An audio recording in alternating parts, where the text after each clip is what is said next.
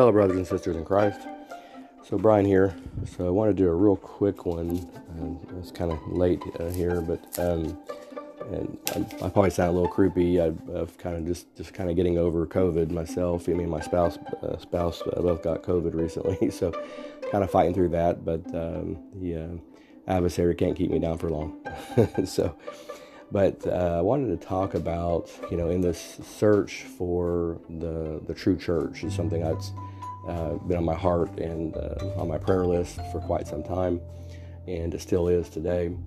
And in this search, I feel like God's kind of has really opened up another door in this, and so so now I've been really digging into the Anabaptist. It was a religious movement, I guess you could say, or what they were known as Anabaptists because they were known to rebaptize Catholics that were being baptized as infants, and they were adamant about you can't rely on infant baptism for salvation, which I would totally agree with, and most even modern day Protestants nowadays would agree with that. But it was even to the point.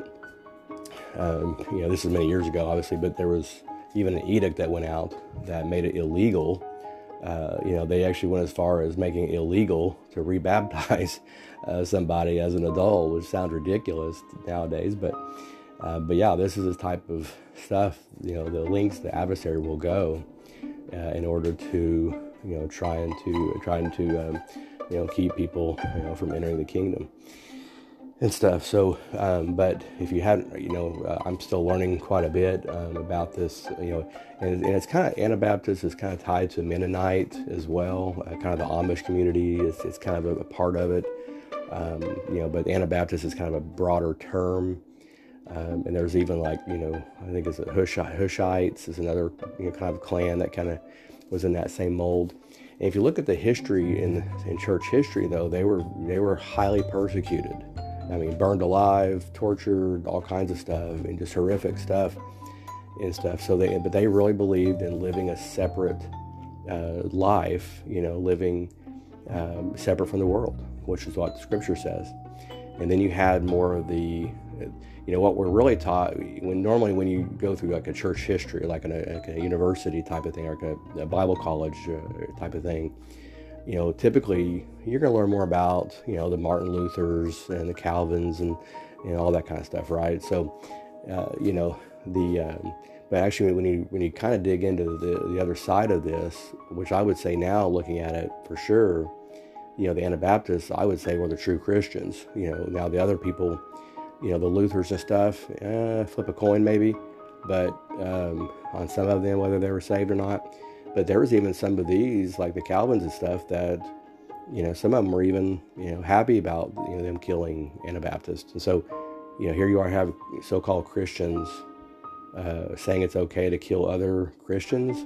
And even in their writings, there's even some of the writings they describe these Anabaptists as very pious believers, and that they don't curse, and they live very pious lives, and they seem to follow the Scriptures and stuff, and they seem to have the Holy Spirit even. I mean, and so on one level they say these things, but then on the other level they condemn themselves by their own words and stuff. So kind of crazy and stuff. So but I wanted to, in light of this, as I was kind of thinking about some of this, I made some notes on, just between that and what I've witnessed in my own life, and going to modern day churches, we see the worldly church, and it's something I've always kind of been frustrated with, because I was, in trying to find a local church to go to is always it's been very, very difficult and frustrating over the years, and even to the point of just giving up, and then I would still, maybe get my hopes up for a little while and go back.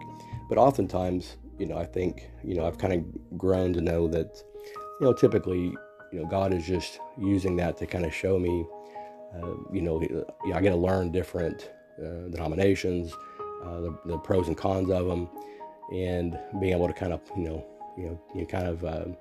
take the meat and spit out the bone type of thing, right?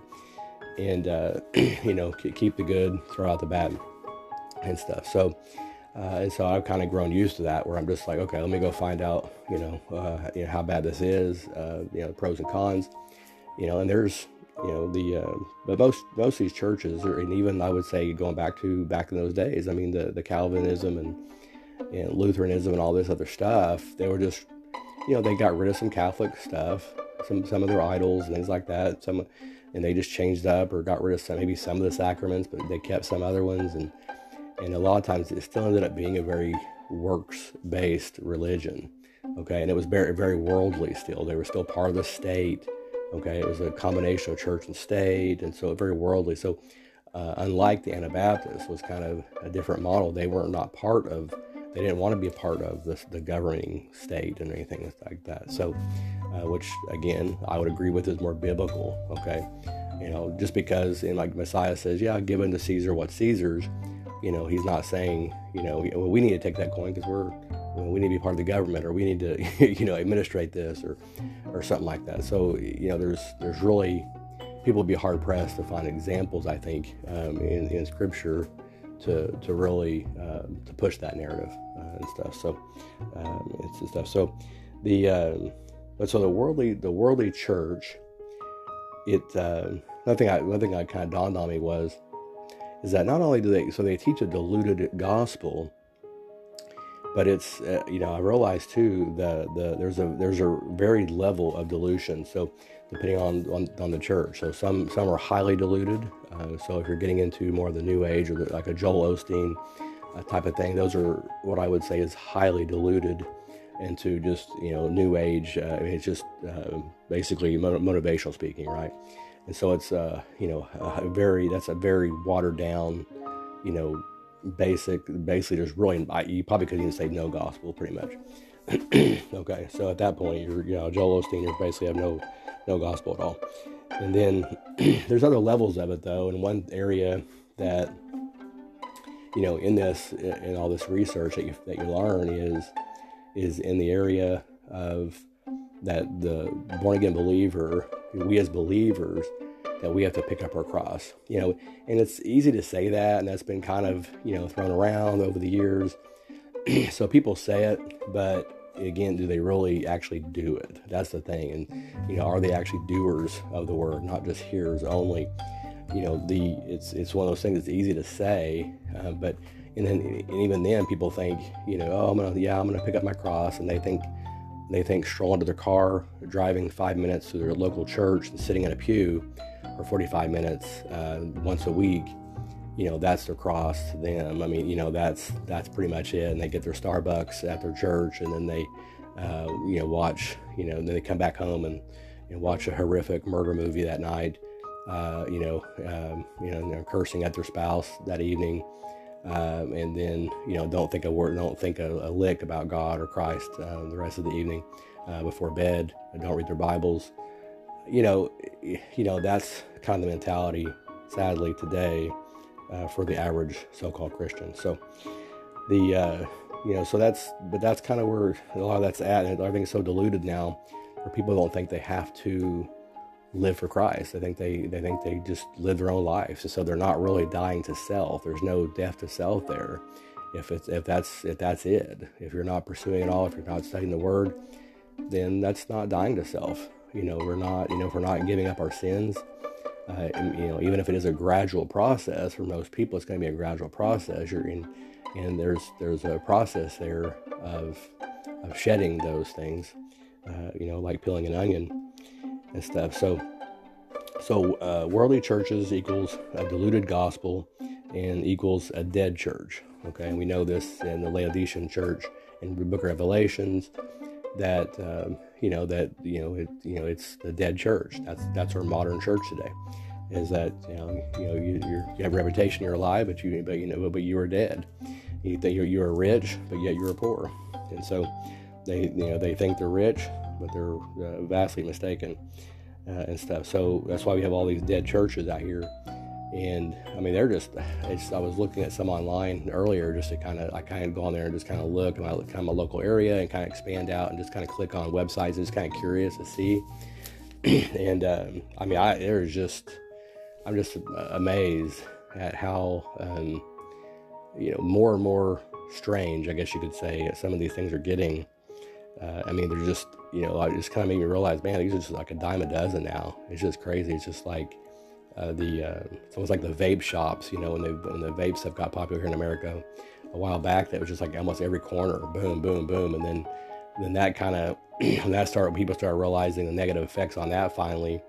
Then now it's CBD oils and all that stuff or whatever. People, I don't know much about that, but now they kind of switch from vape to that or whatever. Maybe it's a combination, but it's just like on every corner. It's like boom, boom, boom, and it's just it just spreads like wildfire and stuff when something like that gets going. And it's just like these churches, they just like they just pop them up and I was clicked on one. It was in a major city here, but it was.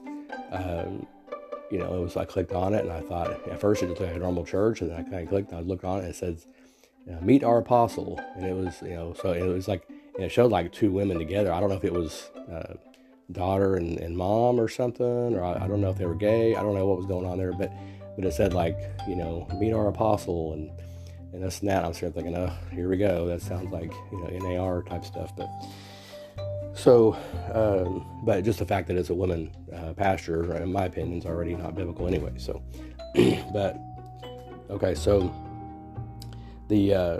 so a dead church ultimately means there's no love. Okay, and I've been to so many churches, and that's the case. And I think people mistake, I think, sometimes the idea of making friends, making a friendship at church.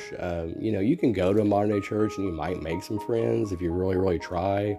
You really get in there and get your hands dirty, so to speak, and you sign up for groups and all this kind of jazz. You might make some friends there. I didn't really have much luck with that because I have not, me and my wife aren't really, people pleasers. I mean, we're not just going to go and kind of just fake it too much. So, I never was really into that. I've tried some like men's groups before and stuff, and it was okay, but I didn't really, it wasn't like any major, like, connections that were just like, to die for or something, like the Anabaptist would be, but, and so like, whereas I would say the opposite, like Anabaptists, they literally have to, when they join the church, it's, they know that, they have to be willing to usually give up, if they need to, they have to be able to give up their, basically your possessions are supposed to be a community thing, okay? And so it goes away from, and this is the problem is that on the modern world church model, it's all about individuality, right? There's this kind of mentality of, so individuality would be, everyone's out for their own, okay? So, I'm there, but I'm there at the church, but I'm representing, I'm really there for, I am with me and my family. And so that's my individual really clique or my unit. And that's my sole concern, my primary concern. Anything else is second or third or whatever. No one else's concern in that building is my concern, right? So there's a real individuality to this worldly church. And so, with that is private property, that, my property is my stuff. That's my house, that's my car, that's my microwave or whatever. Everything's mine. Me. And so when everything's usually it tends to be very shallow relationships. So we can say friendships, for example. So they tend to be very shallow, very cliquey, probably in most cases, like a high school.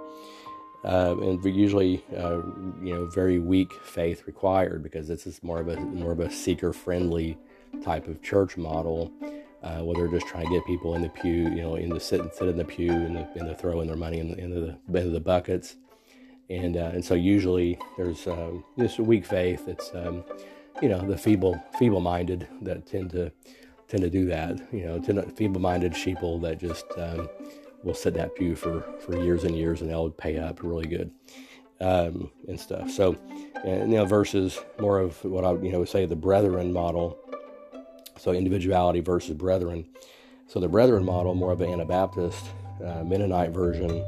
It'd be so group ownership or sharing of all of all community goods. Okay, that there has to be a mentality there when someone becomes a believer that hey, look, we share stuff here. And if someone has a need, are you willing to give up stuff, even if we have to, everything to help save someone of the brethren? And usually that's part of the oath to become an Anabaptist and stuff. So, because the overall picture is that, biblically speaking, God owns everything. Even the Bible, it says God owns, all the gold and silver is His. Okay, so all the land is His. So all the oceans, just, all the heavens, the stars, the sky, the sun and moon, what claim do we have on anything? We're just stewards of it, right? There's a mentality of just stewardship, that we're just stewards of everything. And so that's a better biblical, model and understanding of resources in general. So, and then also, there's more of with the brethren model, deep prayerful, relationships, building and stuff. So, this is where, people are actually, not only sharing in stuff, they're also sharing their spiritual journey, the discipleship, hand in hand, more of a brotherly, love develops within the community, within like-minded believers, rather than that, those shallow relationships. And then, with that deep faith requirement, means that and there's also more strict, requirements on the front end for believers to join into that brethren. Okay, there's actually more requirements involved, not just some kind of online creed or something they can go look at, and no one really cares if they read it or if they, it doesn't really matter, or they and stuff. So rather than that, they have to be able to swear by these things, but before they even are able to join the church and be baptized, those kind of things and stuff. So there's some requirements there on more of the Anabaptist model. And with this deep faith requirement that they have to have, it's a deep faith, proven by works. Okay, so there has to be proven that yes, they're willing to give up any kind of major sins or whatever. Now, obviously, some things will have to maybe worked out over time, but any kind of major sins that are on the forefront would have to be forsaken, at least trying to get rid of them. And stuff, and then they'd have to, like I said, be able to even give up goods and help other people and share their all their resources and stuff with the group, and then there'd have to be, they basically have to be pious followers of Christ, and Christ alone. So you have to be able to prove that, and then there's also, gospel work and things like that would be involved and stuff at some point. But so that's just something that I'm kind of learning and kind of going through as well here, and stuff. So in terms of identifying or, rebuilding the real church. And I think this is where I feel like the Spirit's kind of really pushing me, is the Anabaptist, Mennonite, direction.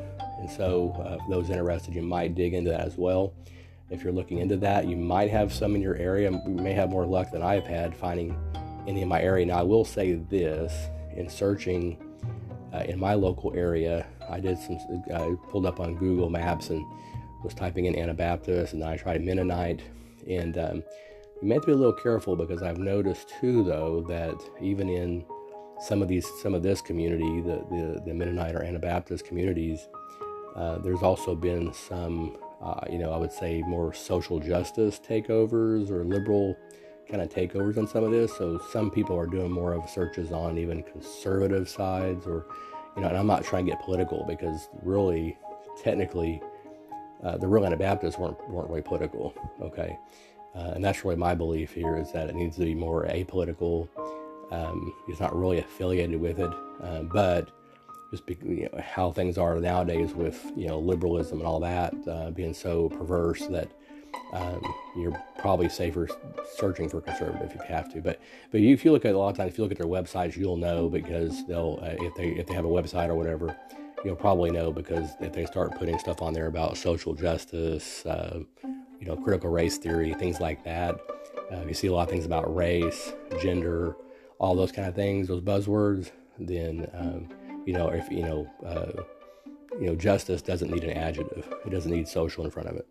And so biblical justice is, God's justice is just justice. There's nothing in front of it. So, there's no need for any other word in front of that. So, so just a word of caution, if you want to look into that some, if you've got some in your area, don't assume it's all the same, because they can vary. And even in that, there's can be different Anabaptists. They may have some slightly different views on certain things, biblically speaking, especially if you get in the nitty and gritty. But, still, it might be something worth researching.